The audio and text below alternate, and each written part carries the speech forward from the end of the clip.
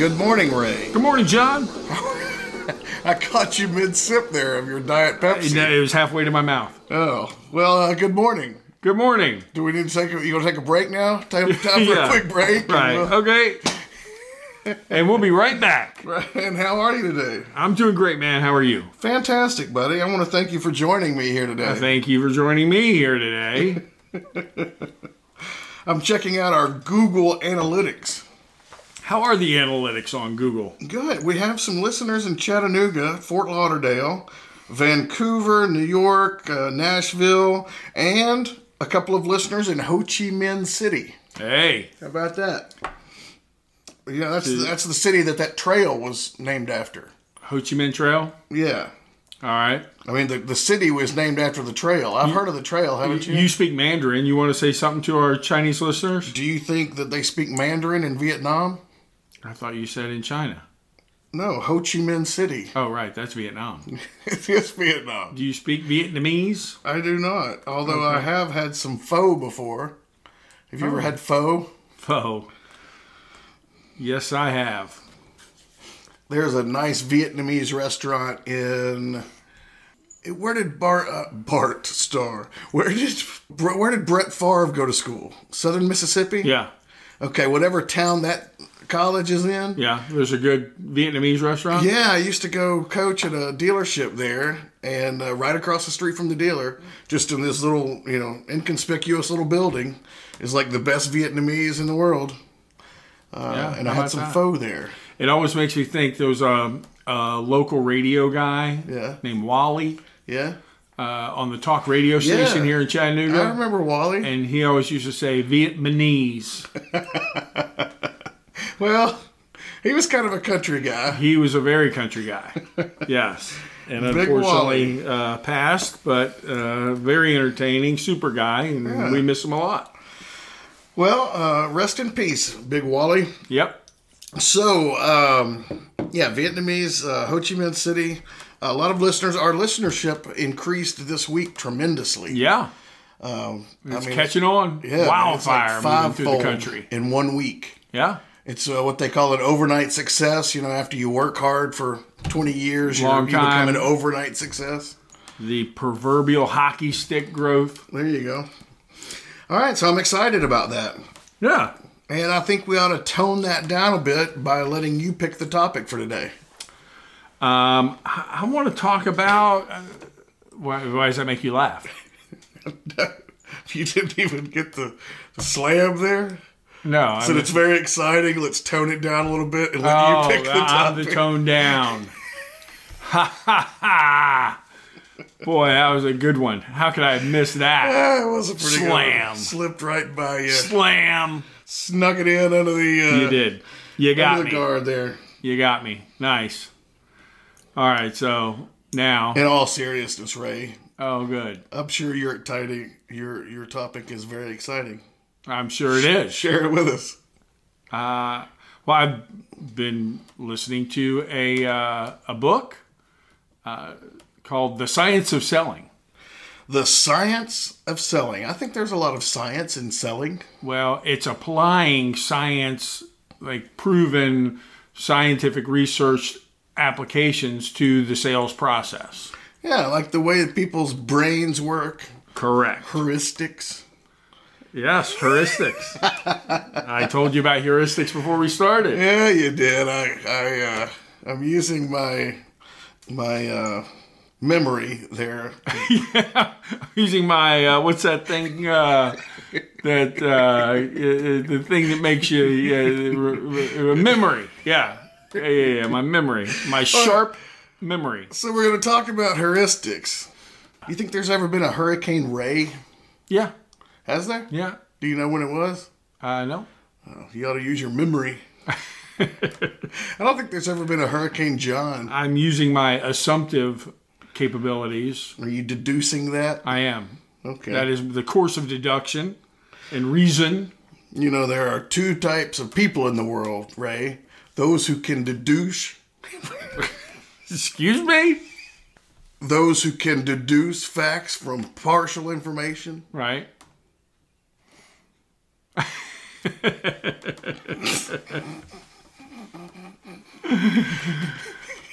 And those who can. That's a good one, isn't it, right? I use my, I am one of the first, obviously. Because I was able to deduce the second statement before funny. you said it. All right. So, Ray, what are we talking about today? So funny you should say that, because that would be cognitive ability, deduction. Okay. And heuristics are mental shortcuts that ease cognitive load on decision making. Say that definition again. It's shortcuts that ease the cognitive load of making a decision. It's the way the brain works, right? Yeah. I mean, we're constantly making connections between experiences or in problem solving and looking for ways, the brain's looking for ways to make sense of the problem. And there are a lot of common biases or flaws in heuristics that, according to David Hoffield, we can use in sales to promote sales. Okay. Well, it's kind of like Dwight saying, you were saying the other day that Michael... In The Office. In The Office, Dwight says, Michael always tells me not to be an idiot. Right. So whenever I'm about to do something, I think, would an idiot do this? And if he would, then I don't. I don't do it, yeah. Same kind of deal. I think the other one is where Dwight, Jim in The Office says something to Dwight, and Dwight says, "I don't believe you. Please continue." I don't remember that scene. Oh, yeah. We'll have to watch it during the break, maybe. In the break. Right. Because we always take a break. So he's saying that there are ways to I hate to use the word capitalize on that, but... Well, I think that's fair. Okay. Right. It almost sounds underhanded, but... No, it's allowing the way people buy to influence the way you sell. Amen. Okay. I think too often, and he goes into it in more detail, but how do we commonly learn how to sell? Well, it's trial and error, yeah, which is a very long-term kind of option, right? I mean, we got to try a lot of stuff before we determine which ones work and don't. Or we learn from quote-unquote experts or people who are more experienced who have more often than not learned from faulty trial and error. Yeah. So coaching. Yeah. Teaching. And very little of salesmanship is taught or learned by taking the science of the way people think and problem solve and make decisions, especially buying decisions, looking at it from a scientific standpoint. Yeah. I think it's a field that is we've only scratched the surface of in the automotive industry. Yeah, but I think it's the scratching of the surface is not, because he references studies from back to the 50s. Yeah. It's not that the information hasn't been available. It's the application of the information to our commonly held beliefs as to the best way to sell. I mean, one of the things he goes into is who is the best salesperson, right? From just a purely introvert, extrovert standpoint. Okay. Who do you think? Yeah, I think it's traditionally been the extrovert, the guy that'll put himself out there, walk up to a customer and say, "Hey, how are you doing?" Right. And what they found in studying it is, yes, extroverts are more successful salespeople than introverts. But when you rate them on a scale, right, the more extreme extroversion, their success moves down. So the absolute best salespeople are what they call ambiverts, which are neither extreme extrovert nor extreme introvert. They're right in the middle. Those are the people. Do you think that means that they can adjust on the fly to the situation, or they are naturally neither, or a little bit of both? Yeah, I look at it more from a application standpoint, right? So an extreme extrovert is probably a better talker than they are a listener. Right. Right? If you're extremely extroverted, you're doing all of the talking and carrying the conversation and providing information, and you're, kind of that go mentality. The extreme introvert is only on that other extreme of the scale where they're listening and they're not really sharing a whole lot, and they're formulating opinions in their head, right? And just maybe giving little snippets of information in between, allowing the customer to, like we've talked about many times, take control, right? And the extrovert is dominating control, right? And the ambivert is somebody who has equal parts listening and taking in and reformulating and sharing and providing information. Okay, I'd buy that. Yeah. But typically we see a guy who we sit down with to talk about hiring, and, he's dominating the conversation, and man, I can't wait, and here's what I'm going to do, and this is what I think, and this is, what I see as my benefit to the company, and blah, blah, blah. We go, God, this guy's a salesman. Well, I think that goes back to the typical onboarding in a dealership. Right. A lot of times the old the cliches become cliche because they're true. Right. Right.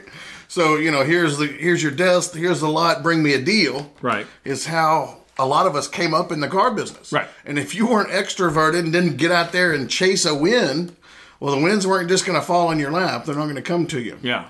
So, I think that's why typically those people rise in the business, is because they're willing to take risk and get out there and try. They're not afraid to fail, in other words. Yeah, no, absolutely. Well, and another thing that David points out in The Science of Selling is that, there are two types of people, and I know that you've alluded to this, not in this direct forum or format, but that there are those people who see the sales ability as something that can be learned and you can grow in and it can be taught. And there are those who think it's innate and either you have it or you don't. Mm-hmm. And those who believe that it's something that can be taught, right? That you can learn, that you can always become better, and seeking out information as to how can I be better. Mm-hmm. Those people are much, much more successful from a researched standpoint than those who believe that it's innate and either you have it or you don't, and I was born a salesperson, and if you weren't, then don't bother, because they're easily discouraged. Because if they run into a time where they're not being successful and they don't have that innate belief system that they says, can learn it, that it can be taught and learned and I can improve from this. Whereas when they automatically think, well, if I don't know already, I can't ever learn it. Right. So those that have that natural mentality going in, they take away from a failure or a loss that, okay, there's something to learn here, right? Yeah. How can I improve to get... Well, I think we've dealt with that with managers, teaching them software or how to use a software tool, and I've run across several that just say, oh, I don't use that. Right. Okay, well, how come? It'll do this valuable plethora of things for you. Yeah, but I don't know how to use it. I just, I just don't. I'm not wired that way. Right. Yeah. It's just, that's for other people to do. I know what I'm good at. That's what I do. And, just tell me what I need to know and let me go. Don't make me. I mean, what do you say to that keys. other than, okay? I mean, all right. Yeah. What can you say?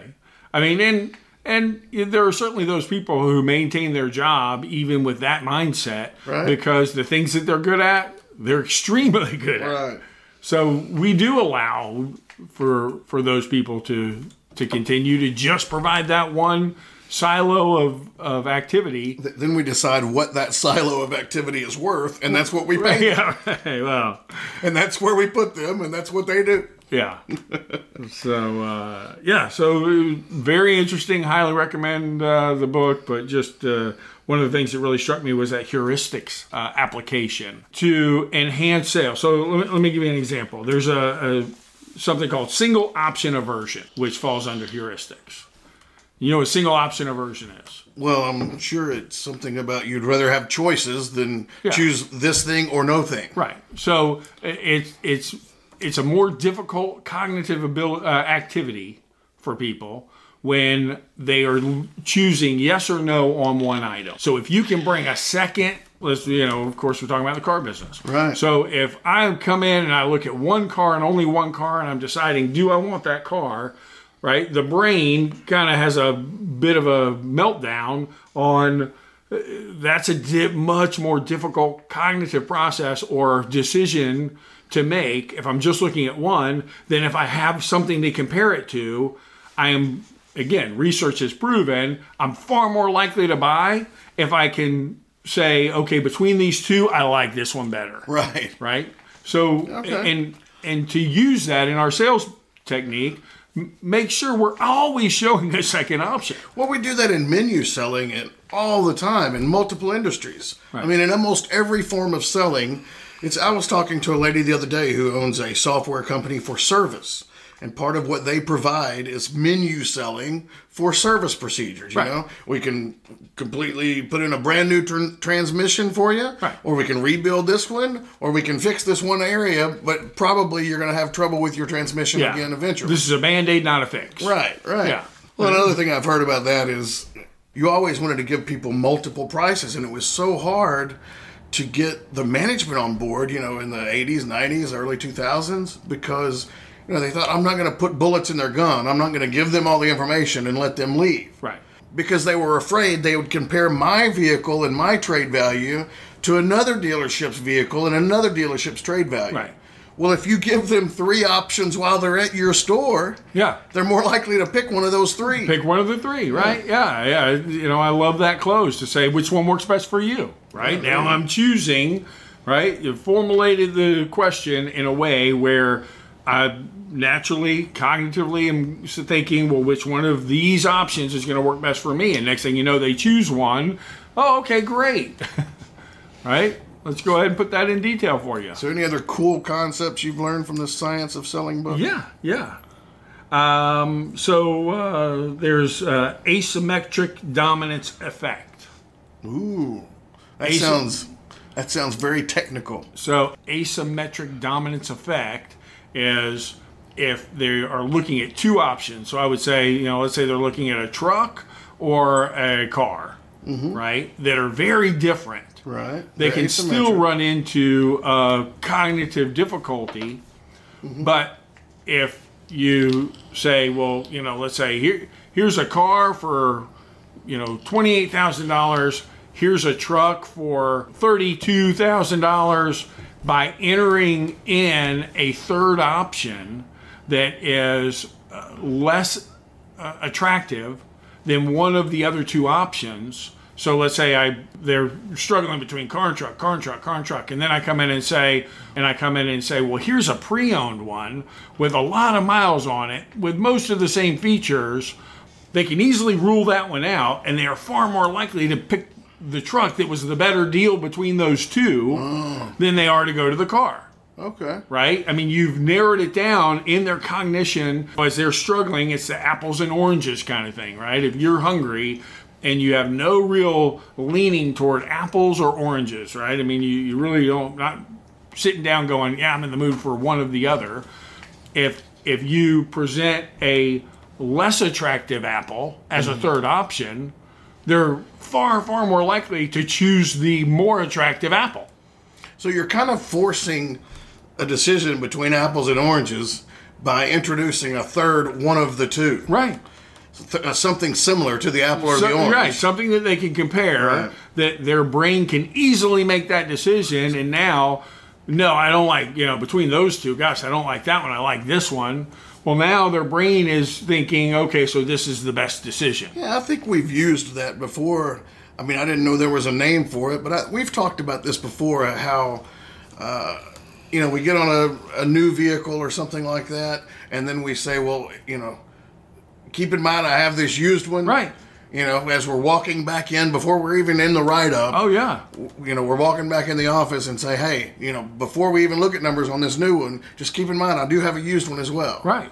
It's different, but it's kind of the same. No, it's along those lines, but I would suggest that, God, rather than just suggest the other one, say, you know what, let's follow me.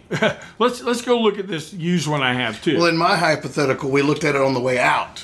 And your hypothetical, you're looking at it on the way in. Well, in my hypothetical, I'm saying rather than it just being a point of reference, it should be something that we've at least looked at, opened up, started. Maybe we didn't take a test drive on it, right? But at least there's something to give them a real option that now it's going to be an easier decision for me. Right. And what we're doing there is, no one's ever said to a write-up sheet, wow, those payments look really low. Every time you're going to get, well, that price is higher, those payments are too high, or that down payment's too high. Yeah. Well, it gives us an easy way to say, hey, no problem, let's go look at that used one again. Oh, yeah. Well, no, I don't want to. I want a new one. And why do you want a new one? Because it's got a warranty and it's never been written in. Oh, well, you see the value in that. Yeah, fantastic. Let me get it cleaned up for you. Yeah. So, I mean, I think these are really interesting concepts that a lot of times we gloss over or stumble upon rather than employing them as our regular process in our selling. Mm-hmm. Well, what's the name of the book again? It's The Science of Selling. By Michael something? David, yep. Hoffeld. Yep. Hoffenfeller. No, that's not it, but, Hoffeld. Yeah, not even close, but Hoffeld, yes, Hoffeld. David Hoffeld. That's how I'd say it. Oh, good. Well, I hope that you never meet him. I wonder if he gets confused with David Hasselhoff a lot. I wonder if you get confused a lot. Speaking of David Hasselhoff, I see you have your Knight Rider t-shirt on today. I'm not wearing a t-shirt. I'm actually wearing a blue button down. What's Thank under you it? for noticing. What's a that? white t-shirt. With David I'm not gonna with Knight Rider on it. It kind of bleeds through your button down. I can see the big picture of David Hasselhoff and the Knight Rider across the top of it. Okay. Well, Ray... And this is why people listen. Really. Ray, why don't we make this an abbreviated episode? You want to? Too late. Oh, okay. Yeah, we're at 25 minutes. Wonderful. So we're between abbreviated and long. So it's the perfect time to call it done. I got more. You got more stuff? Yeah. All right, continue. This is one that, makes me think how difficult selling must have been for you because it's the likability bias. Please continue. That we are far more likely to buy from somebody that we like. I don't believe that. I know you don't because you're living proof. That people don't have to like you. But the research would say Yeah. that yes, that there is a likability bias, and the one of the examples he gives is, let's say we're talking about your thoughts on some lady, some woman, a girl out there, and is she attractive? Have I been on a few dates with her? No, you haven't been on any dates with her. You just know her, and then someone tells you, "God, she really likes you." Oh, and happens all the time. Because of that, you are going to think more favorably of her after you find out that she mentioned, she thought you were very funny and this and that. When you hear that person likes you, you start to see them in a more favorable light. Doesn't have to be in a romantic way. That doesn't have anything to do with you liking them. That has to do with them liking you. Right, I've liked all of my customers. No, if you present that, man, I really like you to your customer, they are more likely to increase their likability of you when they hear that you like them. You follow that? Yeah, but I think those are two separate things. I think people would more likely buy from people that liked them, but I don't think they necessarily have to like who they are buying from. But I also, as a third point, believe that they are more likely to like the person who likes them first. Right. So I agree with your logic up until, I don't know, maybe it's circular. You just completed the whole thing. What do you mean up until? You followed a train of thought that led to exactly what I started with. Well, I think it's... You said it's not about them liking you. It's about you liking them. But I agree that if you like them, then they're more likely to like you. And I agree that by them liking you, they're more likely to buy. But I don't agree with your premise. All right, imagine this equation, Ray. A plus B equals X. Okay. You follow me so far? So far, so good. All right, yeah. A is 3.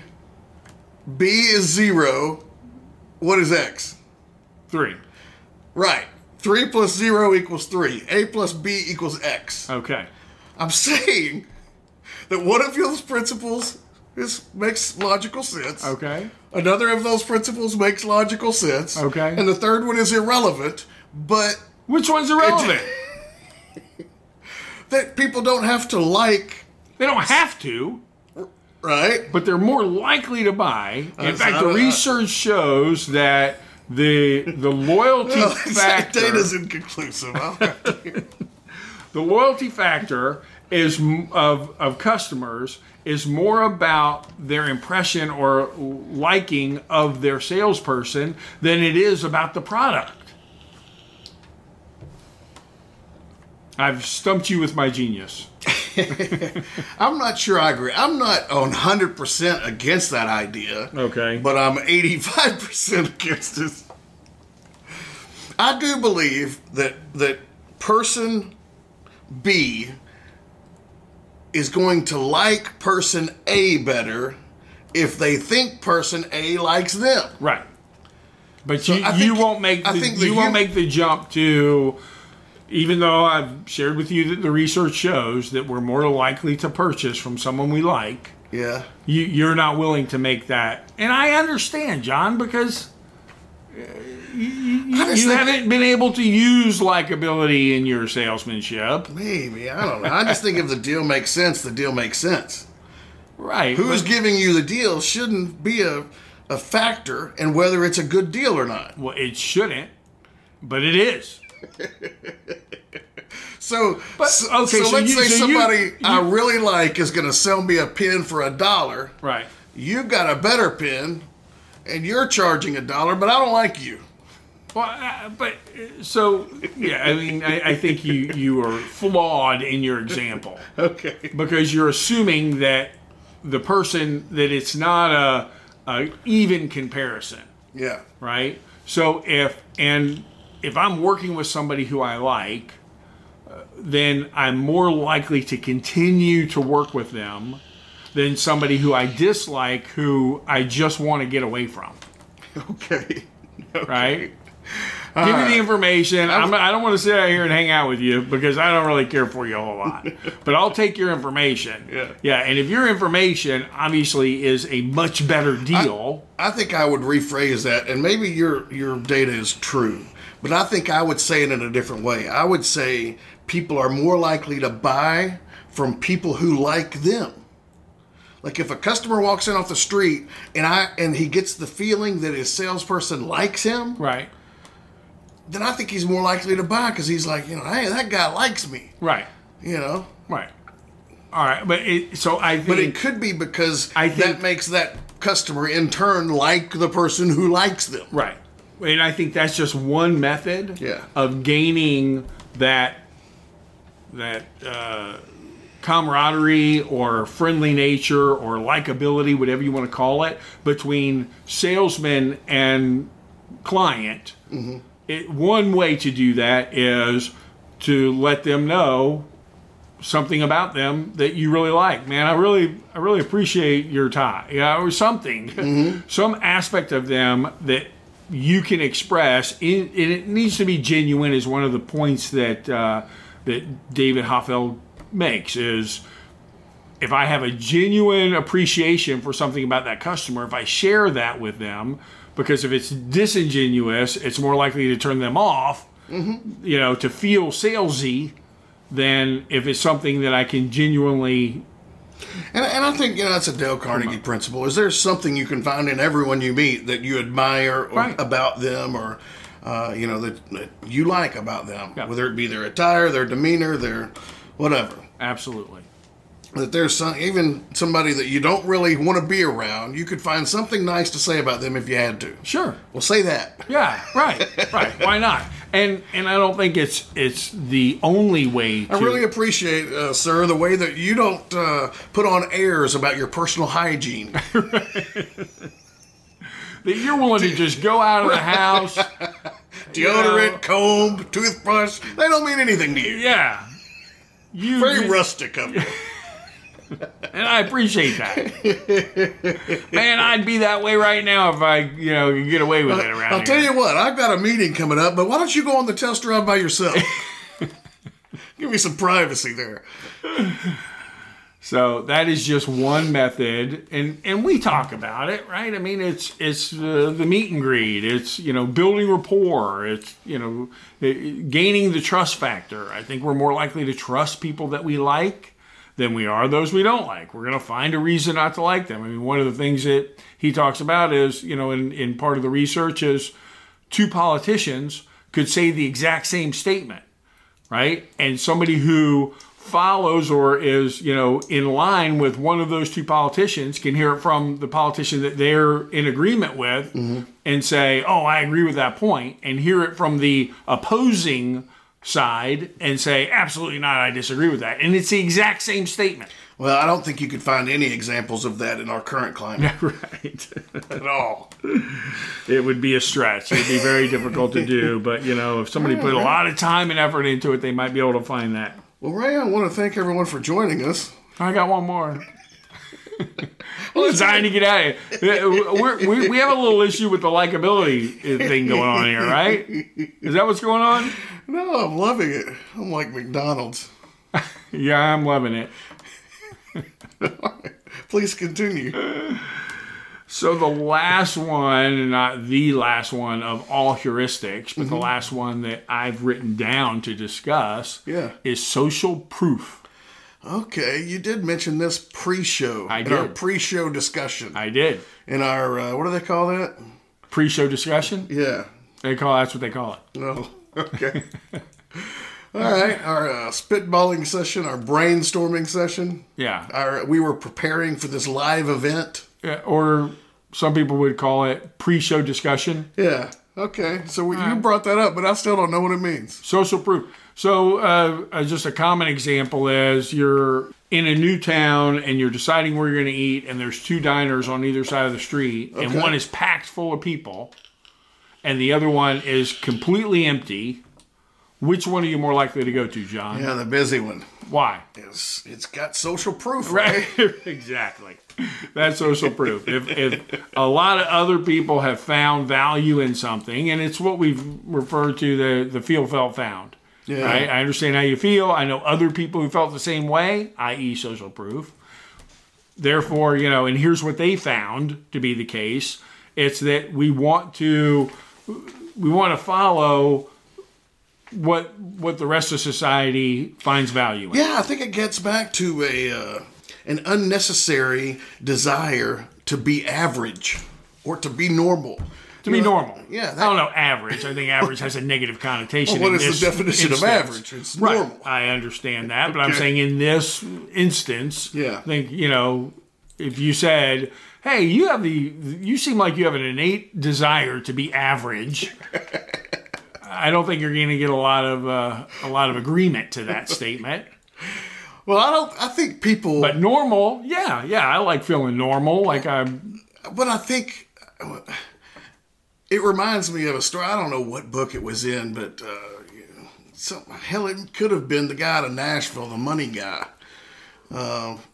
Dave Ramsey. Is it Dave Ramsey? Yep. Okay, I almost said that, but I didn't think it was right. Yep. Talking about, what's normal in America? Well, it's normal to be $200,000 in debt. Right. It's normal to have less than $2,000 in your bank account. Yep. It's normal to have two cars mortgaged, 2 cars financed, and your house financed. Right? Yeah. Well, that's what, the average is in America. He says, I don't want to be normal. Right. I want to be the weirdo. When people say, hey, you're worth $2 million and you're driving a 10-year-old car, that's weird. He's like, I take it as a compliment because, because being smart apparently is weird now. Yeah. Anyway. But I think it's funny that, it's people want to belong to a group. Absolutely. Absolutely. They want to feel like the rest of society would see their decision as a good decision. Right, as a decision that they would make themselves.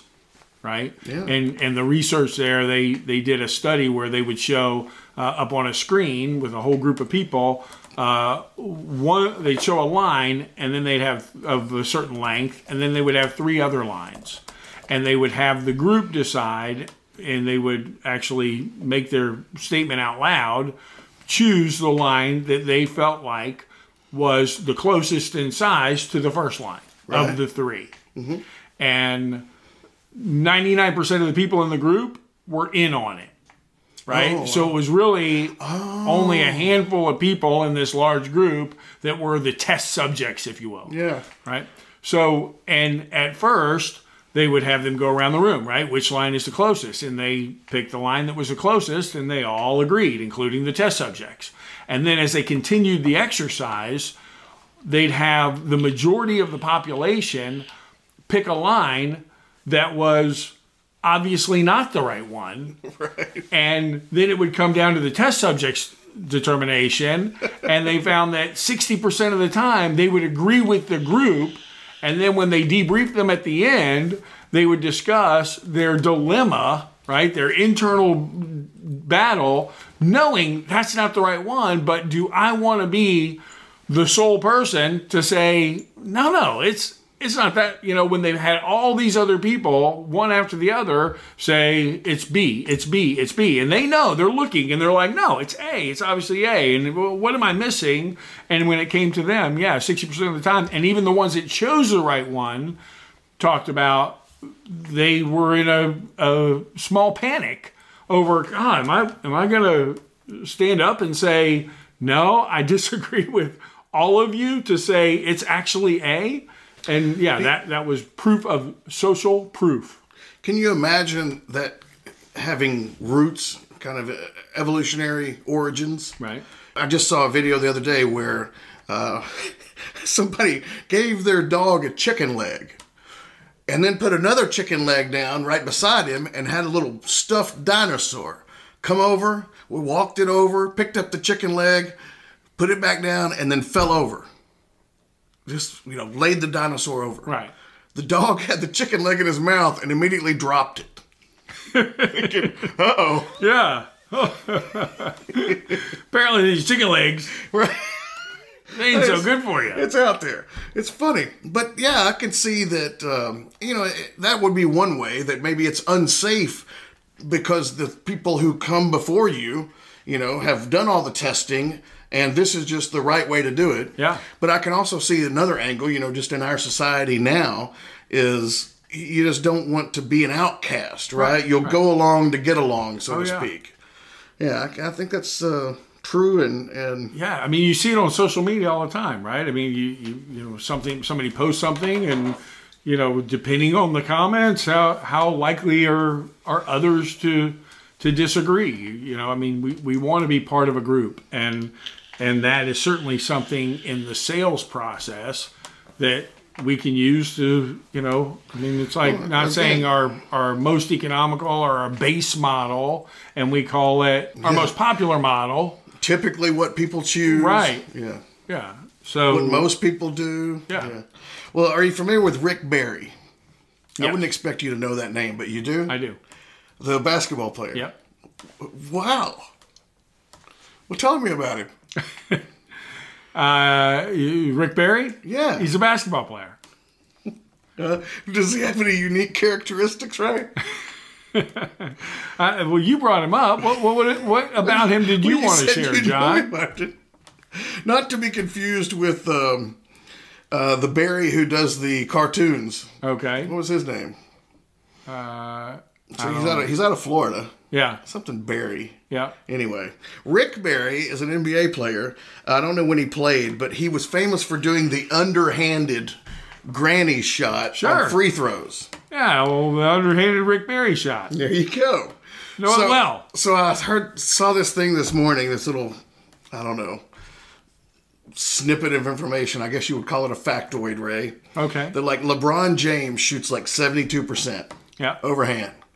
Michael Jordan shoots like 78% overhand free throw shot. Yeah. I think the NBA average is like 80% for free throws. This guy, Rick Barry, 90%. Doing the underhanded granny shot. And somebody was saying, hey, he went out there, he got ridiculed in middle school. Right. He got ridiculed in high school and college, and now he's in the pros, still doing his underhand, but he's hitting him at 90%. 90%. And it just, was a kind of a, this is what it means to be weird. Yeah. If you're weird, but you're performing, then who gives a damn if you're weird? Yeah. Anyway. All right. Kind of a side point to your, yes, we can use this in our sales process to, now that we know these things, we can incorporate these truths into our sales process. Okay. Like we said, this is typically the choice people make. Right. Most of my customers have chosen this. Right. But, hey, there's nothing wrong with you as an individual being weird. Right. And that's how you say it to your customers. Wearing your Knight Rider t-shirt. Hey, weirdo. You should be proud of the fact you're weird, you freak. Put a post on Facebook the other day. I said, here's one of those things I don't get. Is people talking to their pets and calling them Hims. Oh, is Hims thirsty? Hims look so cute. I saw that post from you, and I don't know that I know anybody who uses Hims. Well, I saw a video of a mutual friend doing that is what sparked the comment. Oh. And I was like, man, I cringe every time I see that. Right. I said, you know what I said, Ray? What? Hims belong in church, you weirdo. Ha! I don't think you're gaining likability factor from that person. Well, you can still buy from me because my deals make sense. All right, Ray, I'd like to thank everyone for joining us today. So do it. Thank you, everyone, for joining us today. Yes, we appreciate you listening, and we hope you'll listen again.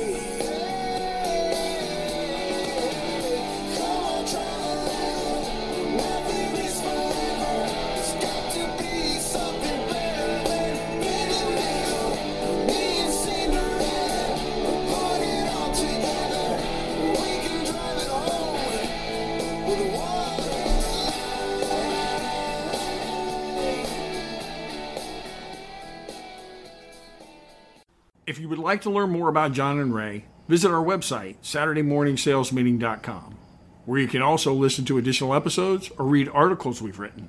Or email us directly, info@SaturdayMorningSalesMeeting.com.